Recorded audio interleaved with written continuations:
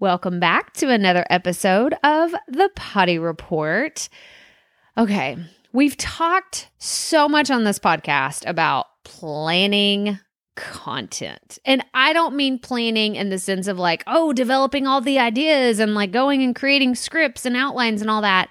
When I say planning content, I mean looking at a calendar and saying, okay, for the month of February, well, February is almost over. We're going to get into March because this is really the reason why I wanted to bring this up. But looking at a month, right? Bringing up, hang on, I have my phone right here. I was going to say I don't have my computer right in front of me, but I do have my phone.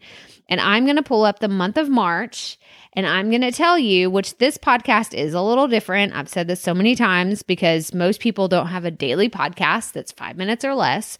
But if you were just publishing once a week, if you look at the month of March, let's pretend that you publish every Tuesday.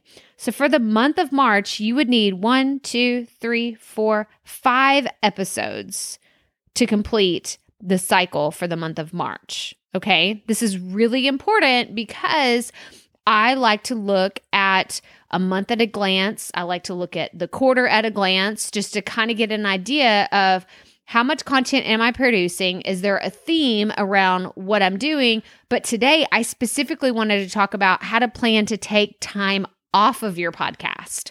So the month of March, this is why this is like top of mind for me, is we have spring break. We have spring break. And yes, it's not a typical year in a typical fashion of like, we're going to go out of town. Actually, last year at this time, we were planning to go. We went to Oklahoma. This is the last like big hoorah that we had as a family before everything shut down. And I mean, I remember coming back and they were like, the schools are closed. Things are everything is shutting down. And I'm like, what are you even talking about? It's going to be some PTSD, right? For many of us, for probably years to come, like we will remember where we were, what we were doing when we found out, the world is shutting down because there's a global pandemic. But we don't really have a bunch of plans to go anywhere, right? Like we're not going to be jet setting across the country for spring break, but all of my kids are going to be out of school and I want to spend time with them. I want to spend intentional time with them. So what does that mean for my podcast? Well, it means that I want to take time off of my podcast too.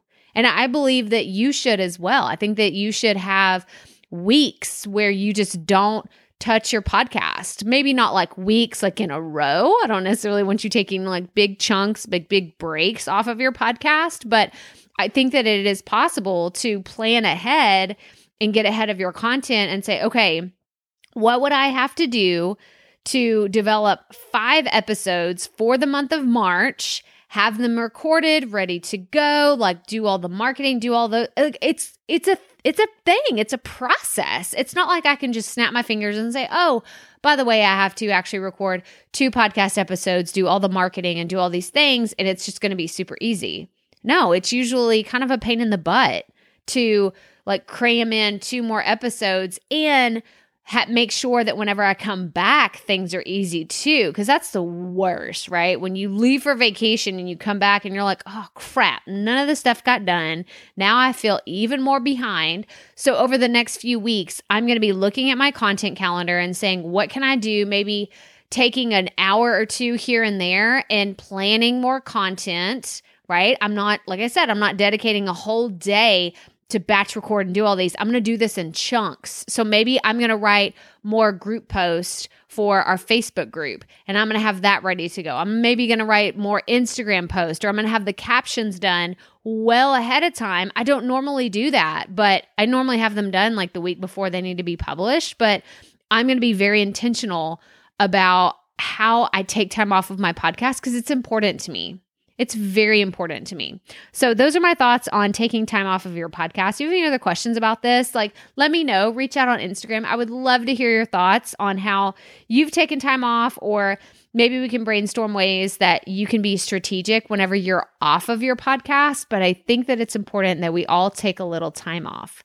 But that's all I have for you today. So remember, keep it fresh, keep it fun, and just keep going.